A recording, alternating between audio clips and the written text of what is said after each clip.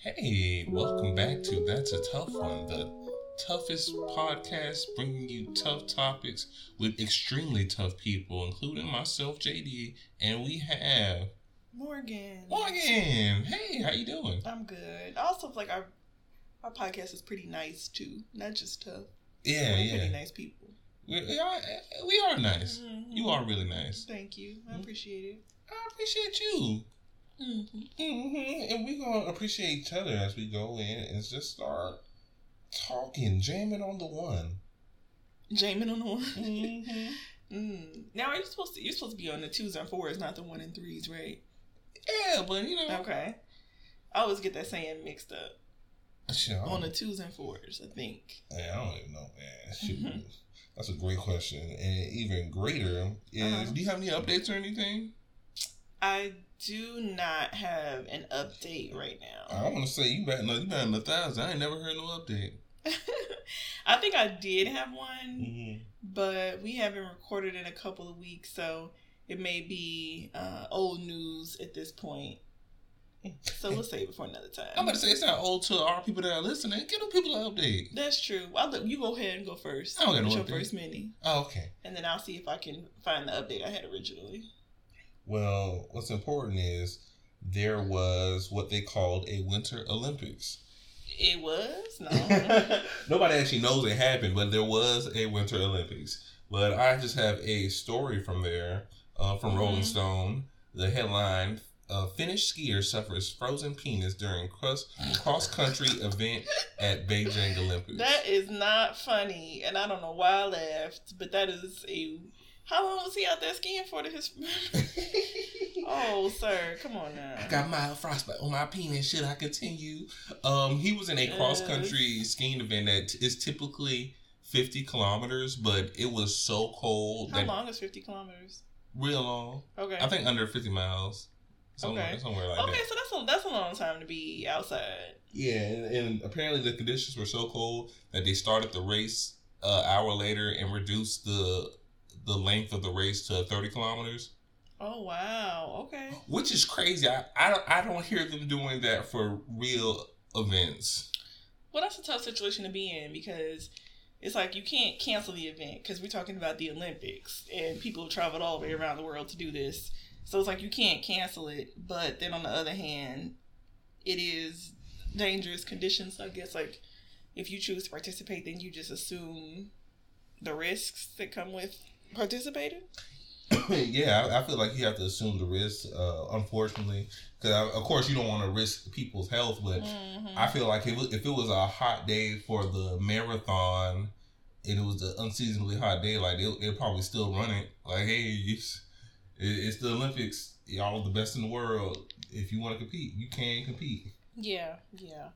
Wow. So was he able to, I guess, fully heal from the frozen penis, or I'm not sure. Okay. How if he was able to fully, I'm assuming he was able to fully heal. It didn't say. It just said, hey, there was a lot of discomfort, especially in the process of warming his body back up after the race. You know. Yeah. Oh, that's the worst. Like when you are really cold and then you come back inside and you have to like kind of feel like your limbs come back to life. So I could imagine. Exactly. That's when he noticed there was something probably a little wrong. Like, everything was tingling, but everything was kind of coming back. And one thing was hurting a little more than the others. A stiff pee-pee. He finished. He didn't lose the race. Okay. But he didn't win. He finished middle of the pack. He finished the 28th place. In pain, I would assume too. So good for him. I mean, that's good that he was able to, push through. He did. He definitely did push through. And apparently, this wasn't the first time this has happened to him. I think last year he also suffered kind of a similar fate, having a frozen pee-pee. So I don't know if he needs to change. This ain't the event for him then. Maybe he just has a blood flow issue. Yeah, maybe he needs to wear like a sleeve or something. I don't know. Because I know they wear typically skin tight uniforms as they're doing all this cross country skiing. But wow. Maybe you should just buy special underwear would be my suggestion. Because I don't want anybody to have a frozen PPE, especially when you're trying to compete against the best in the world. Wow. Yeah. Thankfully though, he was able to watch his hit the Finnish men's hockey team win the gold medal. Oh, that's really cool. Mm-hmm. Okay. So at least it was a little silver lining in there. Yeah. Wow. And then we're gonna wish him a swift recovery. Yes, complete restoration and healing of his pee-pee. Yeah, when you go to the masseuse and says, "It's a medical reasons I need this massage." No, I don't think you need to go to a masseuse for that. You're right, chiropractor. I don't. Okay. I think that might be something you get advised by a doctor, and then you go home and you take care of it yourself. I need a professional. No. Okay. But do you have a story for us? Okay, I found my update. Hey. So it might have been like 3 weeks ago. We talked about Woodside, California, and they were the town that decided to zone themselves as a mountain lion habitat, so they didn't have to get the affordable housing built in their community. Mm-hmm. And so it turns out that plan did not work. No. So one of the biggest reason was that you can't establish a animal habitat in an environment that already has established like buildings and roads and structures. So it would be different if it was like a completely wooded area and somebody wanted to come in and build. And they said, no, we're zoning this as a habitat, so you can't build. But it's already like residents there and things like that. So that was like the nail in the coffin. But the other issue is that if they were able to like use that law as an exclusionary law for the animal habitat, it would have applied to a lot of the coast of California, from like south of San Francisco, LA, Orange County, and San Diego County. So they would have basically impacted the affordable housing in a big chunk of the state that is already having a lot of problems with housing. They have a housing shortage and an affordable housing shortage, most importantly. So they're really trying to make it so a lot of these communities that want to be still pretty like exclusive and cater to more wealthy people, like you have to accept some of this affordable housing, because the people of California have to have somewhere to live if they can't afford an $800,000 house or $1 million house or whatever. And I know people make more money in California, but that's not everybody, and at a certain point, even if you make $100,000 a year, for the cost of living, $100,000 a year may not be that much money. Yeah, and that's what I feel like they always forget. Like, of course, there are people who are extremely wealthy with generations of wealth or an ungodly amount of money, and they can afford to have people, helpers and stuff live in their house. We can afford to have a chef come in 4 nights a week and all that cool stuff. But when you're somebody that's like you're well off, you got a well-paying job. Say you do make like $150,000 a year, but you can't afford to have a whole other person live in your house cooking all your meals.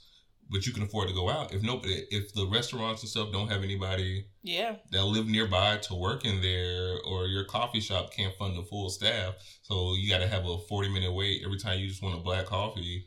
It's the small things that just add up when you exclude people from your community. Yeah, and it just makes everything harder for people, to be able to live within, I would say, 30 minutes of where you work is really important, especially if you add in things like kids, being able to get your kids to school, being able to sleep 8 hours a night, not being in trouble if there's a car accident and now you're an hour and a half late to work for something that's out of your control. And like the further you commute, the more of a likelihood is that you'll have problems like that. Mm-hmm. And so, they're not talking about even Section 8 housing, which of course I don't have a problem with that, because I think everybody deserves a right to somewhere to live and that's affordable.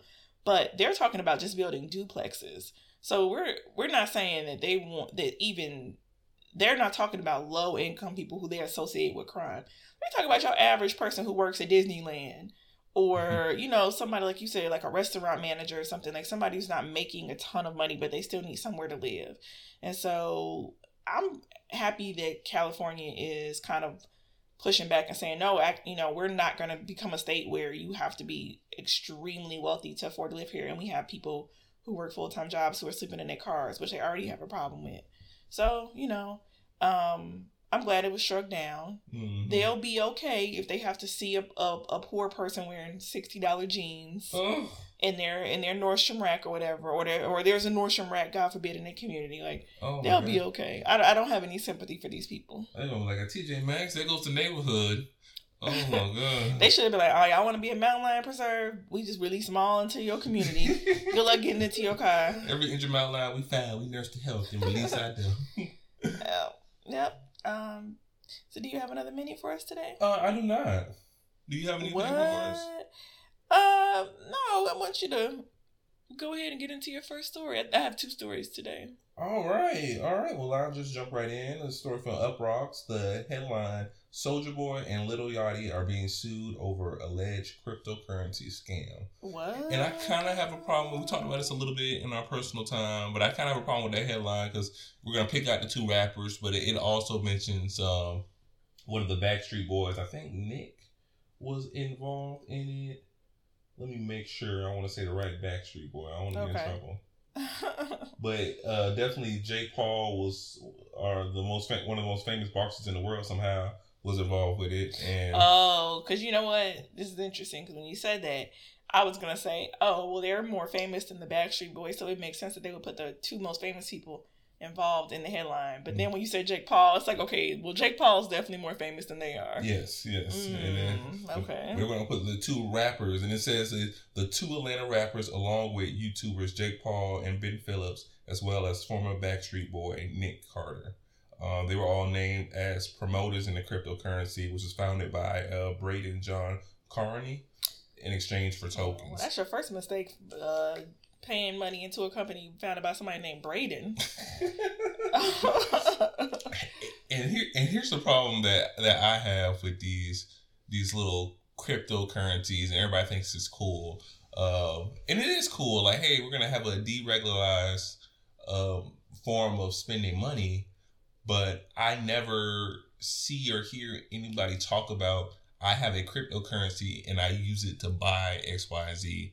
Now, I see that sometimes with Bitcoins, especially probably more back in the day than I do now. You're saying it's a problem if people are talking about a cryptocurrency, but it's not being used as a currency. It's primarily being used to trade and make money, but it's not being used to engage like in purchasing goods or experiences or whatever. Okay. Yeah, like you're not using it for anything except hoping it goes up so you can spend it, and it's what the cool people on the street are calling a pump and dump. When the cryptocurrency hires these influencers, famous people, musicians, like the people named in this article, tell them to promote it on their social media, and they always say the same thing. Hey, this is not financial advice, but if I were you, I would buy X, Y, and Z currency or whatever, Snowfall currency, Game of Thrones, Dragons currency, anything. And then all these people think, okay, well, if Jake Paul's telling me to do this, or if Lil Yachty's telling me to do this, it's probably a good idea. They're rich, so they know what to do with their money. So you got people that don't have a ton of money. They spend $500. That can be most of their savings. Like I saved up $800. I know this is going to go up in value. You're literally buying it on, it's pennies. It's the difference in this. Like it's worth, each cryptocurrency is worth not even half a penny, but you buy it, and then a bunch of people buy it, and then these people who are at the top, like the people who own it, the people who are promoted it, that's their time to sell it at its highest on the pennies. Then it drops to even lower pennies that it's worth. So you just lost a 20th of a penny on something that was already under a penny. Well, it's so interesting to me how people have always done this. So like, as you were talking, I thought about back when they first started, like settlers first started mining gold, when they first started mining gold in California, and there was like people who were striking it rich, and there were people who were putting fake gold, or they were sprinkling gold into places to get people to move there, and they say, well, maybe if they find a little gold, they'll start digging, and then it's a chance they could actually find real gold, well, we can at least make some money off him while they buy it from our stores until they realize there's no gold here. And it's like people, as long as there has been a person to think of a get rich quick scheme, and maybe a few people make money off of it, like the few people who did make money off of Bitcoin because they got in early or whatever, or they invested wisely. You need maybe a few examples, and then here comes a flood of gullible people who want to make money too and get rich quick too, and they're going to end up kind of like fueling the pyramid scheme. Yeah. So like, it's going to be people who are taking advantage of those people at the top making the most money, but your average person is not going to make enough money or to really make it worth it, or they're going to lose money in this. And this is not the first scheme like that. You know, it's just, as long as people have been around, it's always been people who are trying to figure out how to make money quick and somebody willing to take that money from them. Yeah, and I just want people to see it's like, I'm not a financial maven. I don't know all the cool terms that make it sound legit, but I want people to use their common sense. Like, you have these musicians and influencers. I think even Kim Kardashian had a coin. They always put the same thing in it. Hey, this isn't financial advice, but this coin is going to be the next big thing. And then all of a sudden that coin disappears. Right. We got to use our common sense, guys. Like, these people, they don't care if you make money. But they're making quick money. They're making quick money. But you're not making. Nothing is designed for everybody to be able to make $1 million off of something. If it's 100 people invested, 100 people cannot make $100 million. You know, unless we talking about super rich people like pharmaceuticals or whatever. But the best way that you're going to make $1 million really quickly is like the Wordle guy did. You invent something, it takes off, and you sell it, and you make a lot of money. Yes. You have an idea, if somebody invests in it, you know, you design an app or an invention or something. That's probably the only thing I can think of that's like a really quick way to pop off and make a lot of money. Or I guess the next thing will be social media. You have a channel or something, some type of content that pops off and you get a lot of viewers. But yeah, it's whether it's selling leggings, Herbalife, wax melts, all that type of stuff. It's always going to be a couple people making a lot of money, but most people are not. Yeah, and in terms of safe move, a couple people did make a lot of money because after they did their pump and dump and everybody pulled all their money out of it, all the people at the head of the company all of a sudden resigned and quit. Yeah. We have all the head people. They all, and that should be a warning to every cryptocurrency. Like, just because the island boys say, "Hey, buy this," like really look at them, young person. Are these people you really think you should be taking financial advice from? Yeah, and I think everybody nowadays, scams are so sophisticated. Every once in a while, you might be a person who falls for a scam, and that's fine. But I think the thing is, you want to try to minimize how much money you lose, or like if you take a risk, it's the same thing as gambling or playing the stock market. Like, start small. Don't take your whole entire life savings or your rent money and put it into something and then you're left destitute, because it's like literally it's nothing anybody can do to help you get that money back. So if you do make a mistake and you invested in a cryptocurrency and it folded, charge it to the game, just learn from it and don't reinvest and keep trying to recoup your money there. It's gone. Just move on. Yeah. You got to realize in any investment, if you're not prepared to lose that money, or if you lose the money you have, it will just destitute you. Just don't even do it. It's not even worth it, because you can't afford to lose it. If you lose it, what's going to happen? So when I go to the casino, I'll be like, all right, I'm gonna play. Am I playing $5, $10, and $20? And once I lose that money, I'm walking away from it. It's fun to try. It never hurts to try, But I'm not gonna put my whole rent check down, Yeah, you can put it down, but if you lose and you get kicked out your apartment, don't blame anybody else. You made it a decision.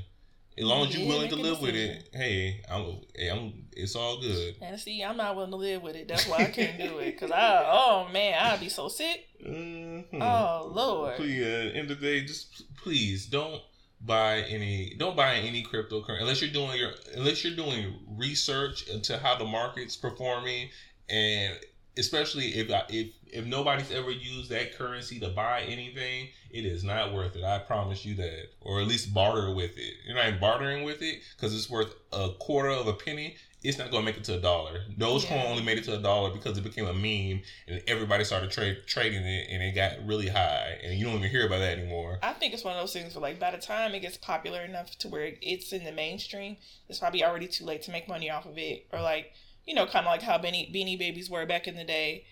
And people spent so much money collecting all these Beanie Babies, and then the bubble burst, and then they couldn't give them away if they wanted to. Mm-hmm. It was like by the time it's really popular, it's already too late. Yeah. So, yeah, I think those celebrities, like I know Matt Damon was probably the biggest name I saw. He had a whole super long commercial, and at the end of it, we were like, "Oh, this is for crypto." That's crazy. Like, they probably paid this man $1 million to get that little stupid speech over some crypto, and I couldn't even tell you what the currency was. No, it was. I think it was just for like your little crypto wallet, so you can trade crypto. Okay. So, I mean, it's smart. Hey, I'm just telling you, have a wallet to trade the crypto, not to buy any specific one. But you buy the wrong one, you can buy $5 of a weak crypto, and that $5 might turn to $5,000, or it might turn to zero, which do you think is more likely to happen? Leave it at that. Oh boy! But you got another story for us? I do. I have a story, and I'm really excited because I'm not an expert on this topic, so I want to get your take on this. What's going on? What's going on? And so this article comes from Saturday Down South, a couple of days ago, and the title is "College Football Attendance Continues to Decline, but one SEC team stands as an outlier." What team do you think that is? That stands as an outlier? I would probably say, I feel like it's gonna throw a loop. I'm gonna say Alabama. Nope. You want one more guess? Let me get one more guess. SEC team who they're crazy loyal for no good reason. Texas A&M. Arkansas. You know what? That makes sense. Ain't nothing to do in Arkansas. So, this had, and when I first saw this article, I'm like, oh, duh, obviously COVID.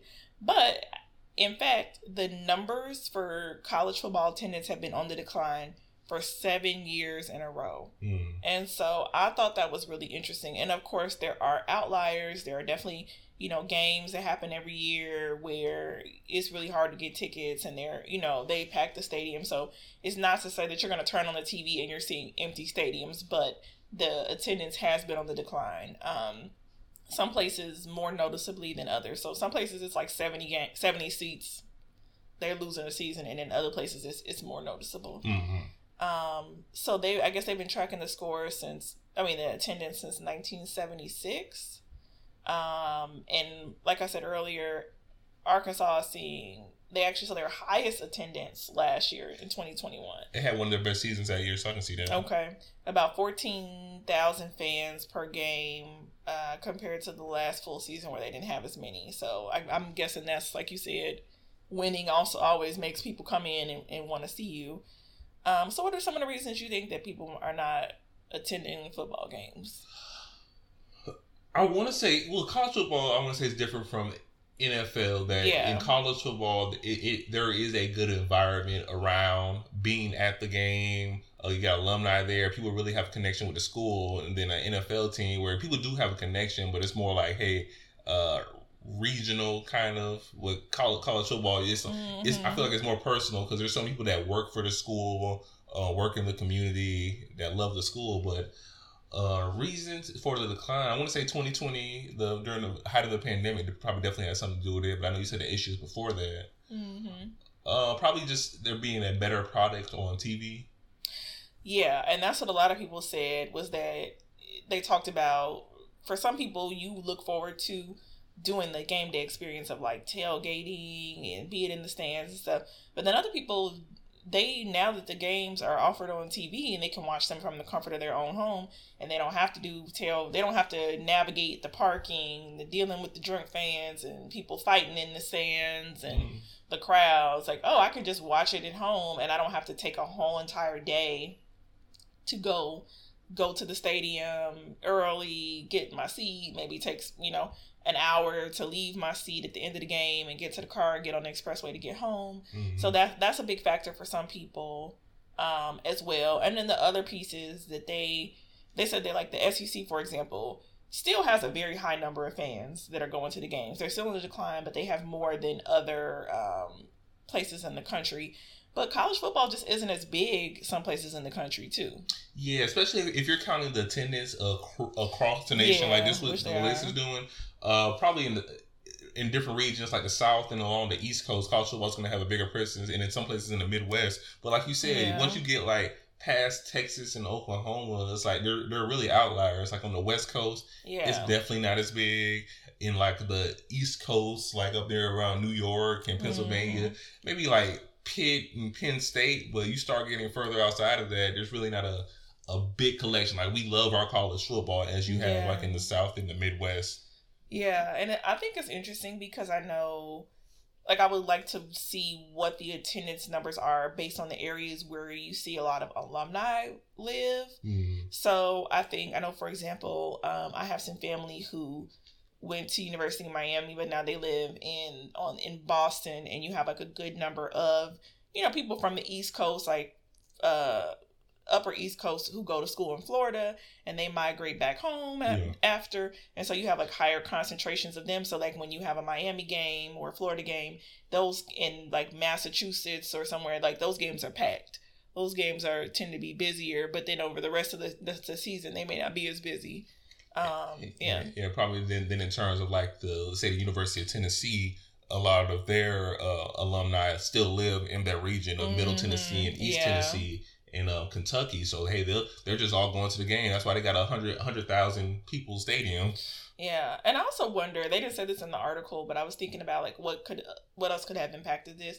I wonder if just weather and global warming, and how, if we think about how over the last few years weather has gotten so extreme kind of during football season. So we've had days that have been way hotter than you would usually see in the fall. We've had like some really bad hurricanes.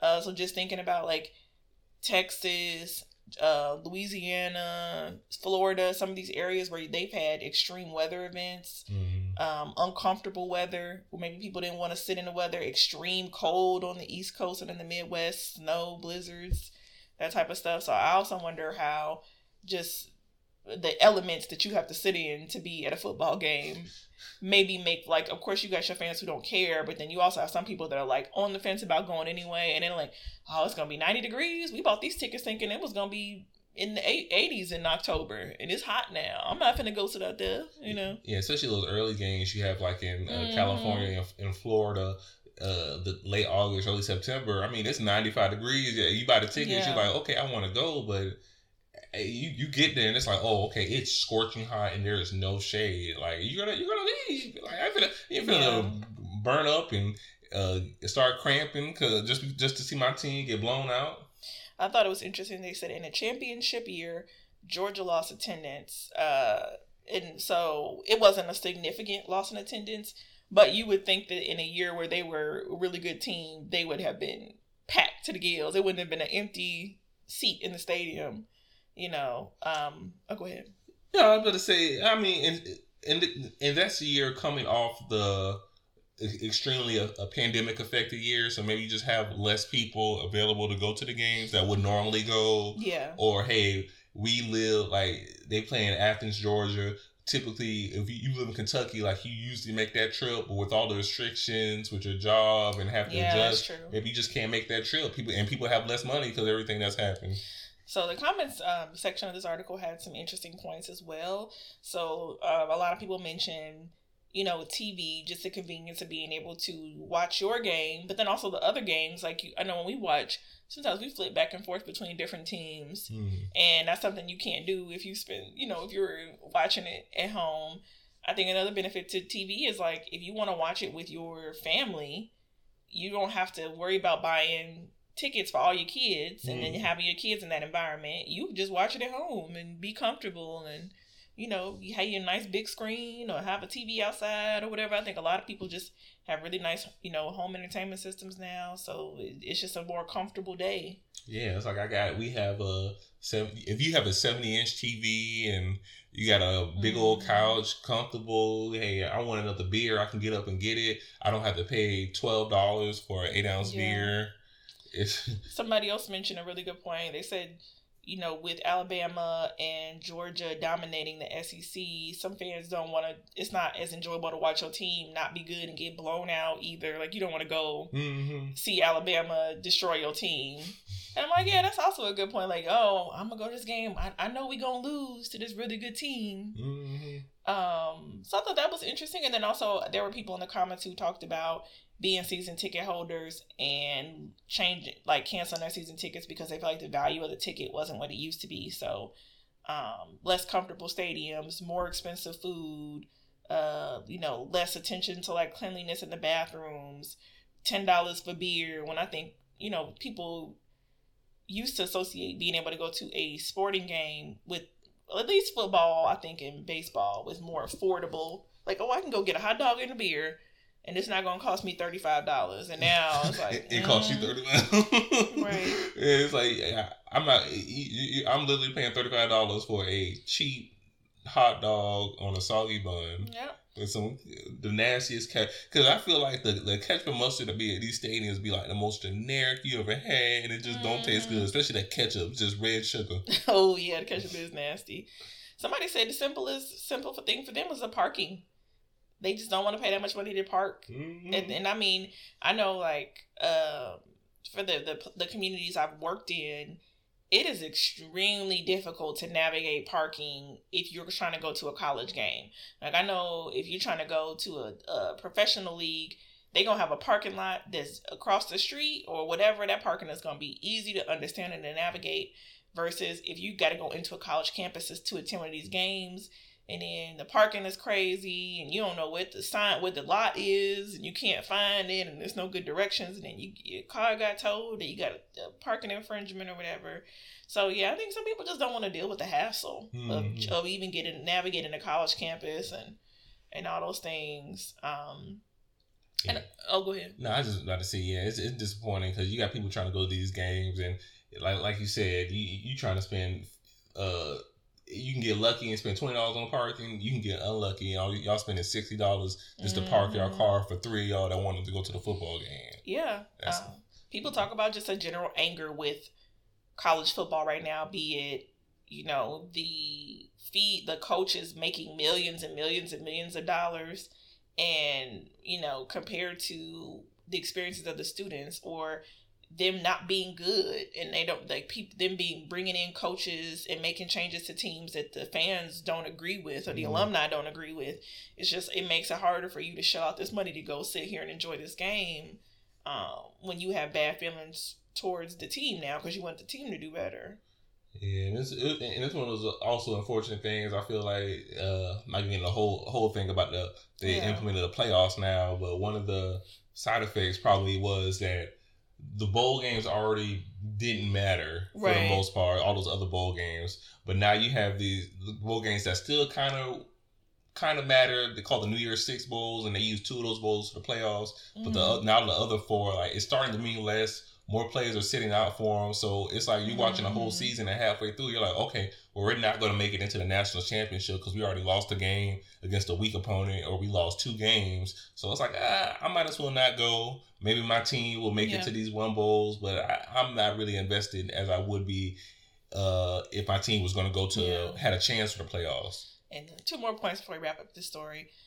I don't understand what this one meant in the comments, but maybe you can explain it for us. A lot of people said that the college football is turning into the NFL light, or like another version of the NFL, so they're losing interest. Maybe they mean that the players are now can easily move from team to team. Like before then, well, the coaches always could, but now the players, when they transferred, they can get on that app. Yeah, they get on that app. The Air app. They get on the Air app. But they get on the transfer portal, and before then they had to sit out a year wherever you transfer to. So people still transfer, but it was less likely you would, because now I'm gonna lose a year eligibility having to sit out. Now you get 1 free transfer. These guys are gone. They're like, oh, you didn't let me play my freshman year, I'm going to somewhere else. No matter if it was because of my attitude or how I was playing on the field, I'm just gonna leave and transfer. And I mean, it makes it almost like how college basketball, like these players leave, the best players leave so fast. Like we didn't really get to know them, so that's why that is a problem with college basketball. Well, not problem, but that is a feature of college basketball for sure. Yeah, like back in the day, you had Michael Jordan and all these guys staying for 2 to 4 years. You really get to know them. Like, man, that's and my see him guy. grow and develop a fan base too. Like Zion Williamson, I mean, it was good. He had a good season at Duke that 1 year. But think about if he stays 2 or 3 years. Yeah, like, he become a legend there. Yeah, he's a Duke legend. It's hard to become a legend just staying there your one freshman year. 1 season, yeah. Yeah, like what's my name? Russell Wilson. Like when people talk about him, they don't talk about him being a Wisconsin legend. Like he stayed 3 years playing at North Carolina State, and he had to transfer because the coach didn't like that. He played baseball in the offseason, which is stupid. Yeah. But he went to Wisconsin and was able to parlay that into the NFL. But he's not. Nobody says, "Oh man, he's a Wisconsin legend." They still say, "Hey, nah, he a North Carolina State legend." Yeah, yeah. And to wrap up, they didn't talk about this, of course, in the article, but I think a big element too is when you go to HBCU games, you know what people go for? You know what people go for? I know they go. The show, baby. The game, the band, the majorettes, the drumline, the crowd, the music, the environment, the energy. And I'm not saying that the PWIs and like the SEC and the other football teams, they don't have like their chants and their traditions that they do during the games.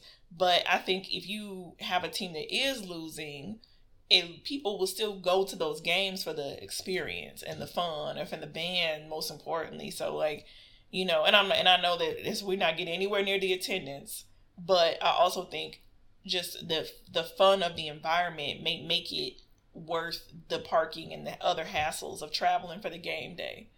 As well, so just something to think about. It's something to think about. Yeah, you go to one of these HBCU classics. Yeah, you can't go back to no regular game after you done watch the Battle of the Bands during the halftime show. Everybody's still in their seat at halftime. Yeah, we leave after halftime. Well, we go to the bathroom third quarter, but we gonna stay. That's when I go get my second drink. But I want to watch the Battle of the Bands. Real quick, I remember one time going to the Florida Classic as a child.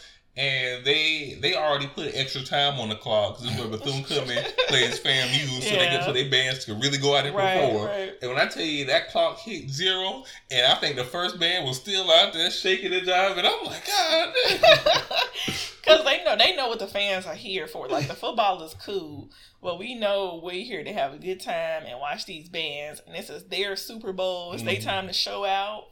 And once a year, I get to have a moment. Even like senior night at HBCUs is a pretty big deal. So you will have those games that people really come out to see the dance team, to see, all the Greeks and all this type of stuff. So, yeah. I just thought that was an interesting story. Mm-hmm. I was surprised because when you watch the games on TV, you be like, I don't see an empty seat. But hey, you got one for us? Yeah, I do have one more story for us. Let's make a little quick story before people let's do things. But it's from The Guardian headline: Fury over reckless Tennessee bill that would class some gun owners as police. Oh no. And I know it's been a lot of controversy in terms of this new bill they were trying to pass, and just to give it a little FYI.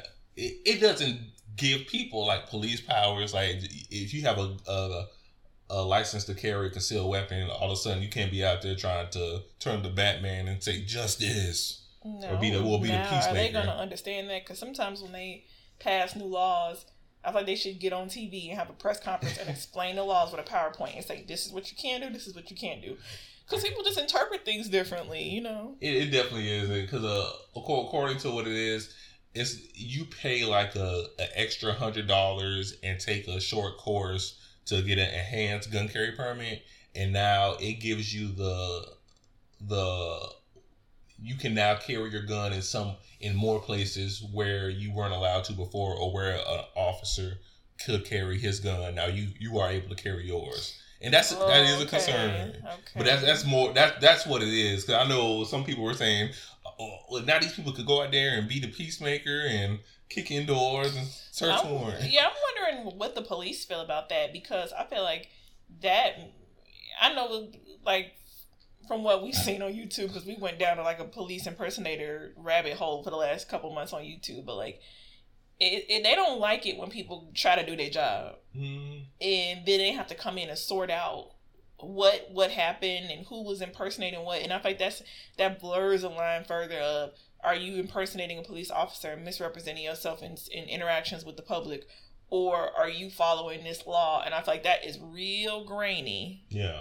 I don't know. I think that could be dangerous for the public, but then also for the police officers who have to go into situations with this person who think they acted as a police officer, you know? Yeah, because it's a situation now that it can be a place where generally nobody carries a gun except if it's somebody who's identified as a law enforcement, and now you're giving individuals the ability to walk in and have a gun. And if you're a worker in that place or somebody affiliated with that place, now you're going to be nervous. Like, is this person supposed to have a gun?